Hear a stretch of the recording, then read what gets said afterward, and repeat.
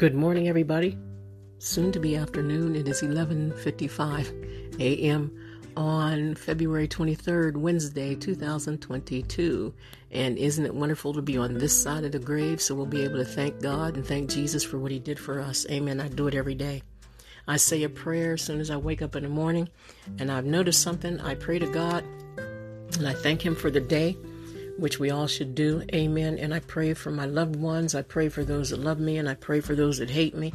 Jesus said, pray for your enemies. So I pray for souls all around the world. That includes everybody. And mainly I pray that they receive Jesus Christ as their Savior. Amen. And come to the knowledge of God and get forgiven of their sins. Amen. The reason that they hate you, the reason your enemies hate you is because the devil's using them to turn against you so that you will have hindrances in your life of various proportions, okay? Whether it's hindrances when you try to get a bank loan, somebody at the bank might not like you, or somebody in your neighborhood might not like you, your school teacher may not like you. You never know who is your enemy or who the enemy is using to hinder you. I even heard a preacher say one time that a very, very well-known preacher, and he said that when he was younger, one of his teachers in school told him he will never be anything. You'll never be anything, called him stupid, and you'll never be anything. And now he's on TV. Every time you turn a channel at one of the Christian stations, you see him. So you can't go by what the enemy says. But I just want to say something. I want to talk about something that was brought up to me the other day. My daughter and I, we have these little powwows. We have our talks together every now and then. And she said something to me the other day, and I want to sort of relay it to you, because when things happen to us, a lot of times it's not just for us. It can be for us, but not just for us. Sometimes it could be for somebody else. Maybe God wants somebody else to hear that, to let them know that they are not alone. When I was about 8 years old, my second mother died. I didn't know my first mother because the second one adopted me right after my first one got shot by my father. Then he shot himself and left behind 10 kids, and I was the youngest. Some of you have heard that story before. I won't go into it, but that's how this begins. And so my second mother, Hazel Marie Carroll, she was a beautiful woman. She was pretty. She looked like she could be an islander or something. I think she was part Indian or whatever. And she had leukemia. I didn't know it then because I was younger. And that woman, she just loved me. I felt the love from her so strong. She was a seamstress, and every baby doll that I had was dressed like me. When she would buy me a dress, she would make a dress for my baby doll, and me and my baby doll would be dressed alike. And she cooked good, and she just hugged me, and she was just all love. I remember, I can't remember a lot of my childhood. And I'll tell you about that in a minute. I believe I went through a trauma of some sort, and my daughter brought that up as well. I just wasn't thinking about it because all my life, I concentrated on all the wrong people and all the wrong things, put it that way. And you guys, I want you to watch out for that too. Don't give credit. Don't give too much time to the wrong people, okay? Remember the good of the good people. So, my bedroom was pink. For some strange reason, I can remember, I know it's in the back of my mind, but I can remember see-through pink. I don't know how to explain it. Like translucent, is that the word? It seemed like I had a lot of translucent red and translucent pink stuff in my bedroom when I was a little girl. And she used to sit me down in the middle of the living room floor and light a candle, and we would pray and hold hands and sing, "This little light of mine, I'm gonna let it shine." Amen. And then we used to sit at the kitchen table, and she would turn on KDKA radio from Pittsburgh, Pennsylvania, and we would listen to Tom Jones and all those good old songs, and Nancy Wilson, and but then she began to get sick. I remember catching her a couple times going back into the pantry, and she was eating something in the pantry. And one time I caught her and I said, "Mom," I said, "what is that? What are you getting?" And she finally decided to tell me, and she was eating red clay. And there's a name for it, but I can't think of what they call it. There's a red clay that you can eat that's good for allegedly good for your blood, your system. And some people, they have certain diseases, they eat red clay, and it's known to heal. It has healing properties. In fact, you can order it. You can order it from Amazon, order it online. I can't think of the name of it. It has an "ite" at the end of it or something. There's a couple different kinds, and she was eating red clay. And I asked her why she was eating it. And she didn't fully explain to me, but I remember she said something about it makes you feel better. Okay, and I said, okay. So I said, can I eat some with you? And I ate a little bit of red clay with her. And it wasn't bad. When you're following your mom, you love your mom, you want to do what your mom does. So anyway, the time went on, and I noticed she began to, as the months and the years went by, and she babysat a lot. She babysat my cousin's children a lot, and they would come down to the house, and she began to rock. I noticed she began to lose weight. She wasn't a big woman to start with. Built nice, pretty. And she was a nice looking lady. And I'm not just saying that because she's my mom. But she began to lay down on the couch and rock. And she would send me to the store, and I would get her. At that time, we were allowed to go to the store, with not too much harm for children at that time.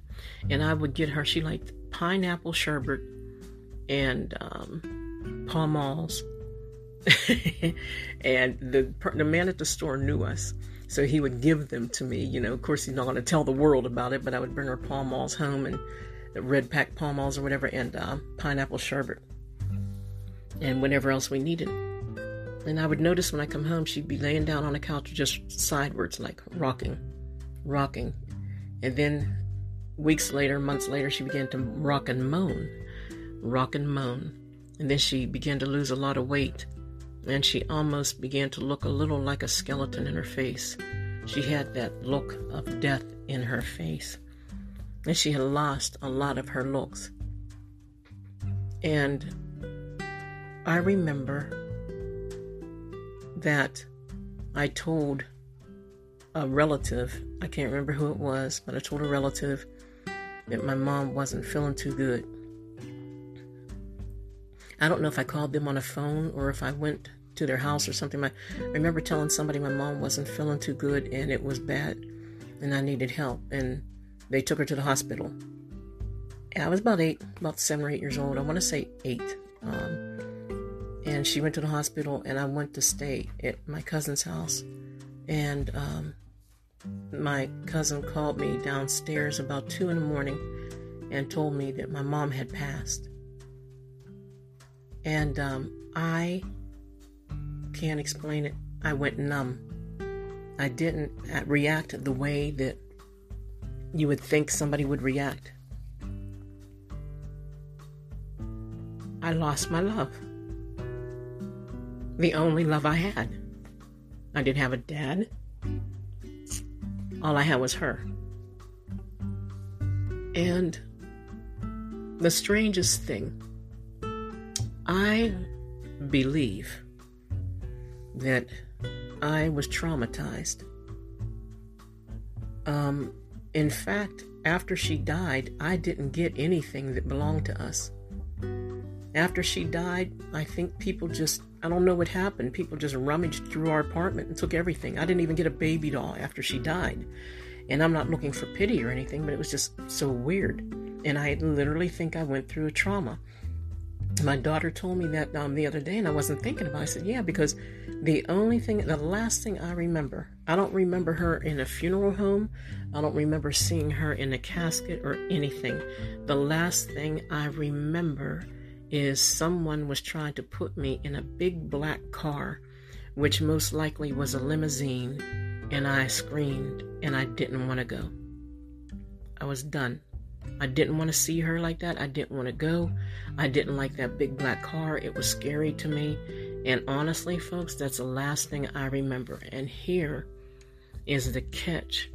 I'm sharing something personal here, okay? Here is the catch. My daughter said to me last night, you know, Mom, for years, you always brought up the names of the people that don't like us. You always brought up the names of people who just weren't there for you or didn't care for you, so to speak.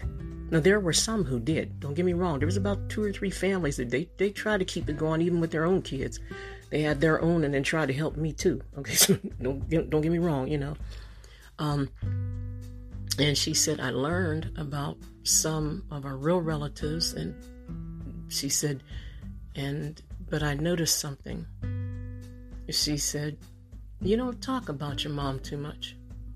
You don't say things like, this one's for you, Mom, or I dedicate this to my mom, or anything like that. And I began to think about it, and I said, I have at certain times, but not normally, like a person should. And she told me, she said, just imagine. She said, I can only imagine how your mom felt while she was rocking on the couch, dying, thinking at that time she was going to die, and thinking about how she was leaving you to this world. That's a Selah moment. I never thought about that. I can only imagine. I was adopted. I was her only child. I don't think she could have children. And she took beautiful care of me. And we were like best friends. She was my mom, but we were like best friends. Can you imagine what was going through her mind, rocking on that couch with leukemia, eating her from the inside, looking at the only daughter she knew? And they didn't even write me in the newspaper as her daughter. They made sure to tell everybody that I was whatever, adopted, or whatever word they used in the newspaper article. So I guess I wasn't even her daughter in the article.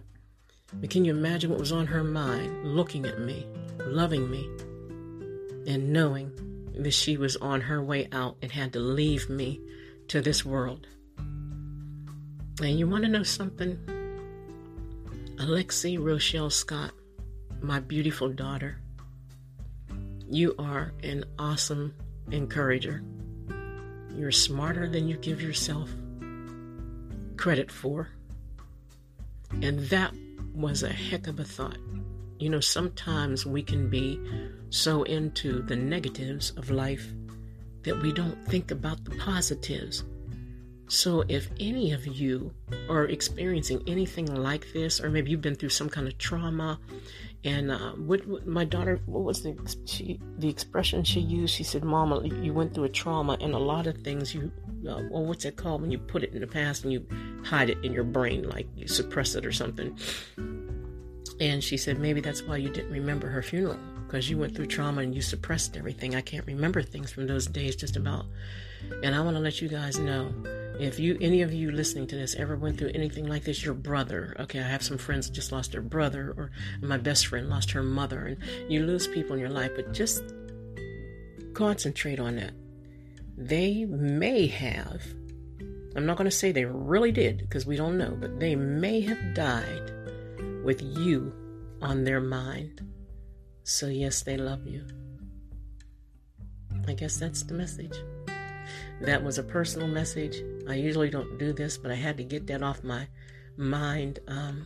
Boy, my daughter, when she said that, I was so busy thinking about the people who didn't like me, and the ones that talked about me and dogged my name, and just put a heavy cloud over my head and told everybody I was melancholy and all that kind of stuff. So don't give negativity more attention than you do goodness. Forget about those people that didn't like you. Forget about those people that thought you were a joke. You want to know something? They knew you weren't.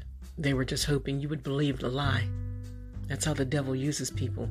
He uses people to try to persuade you to believe the lie so that you won't be successful for Jesus Christ or successful for the kingdom of heaven. Amen.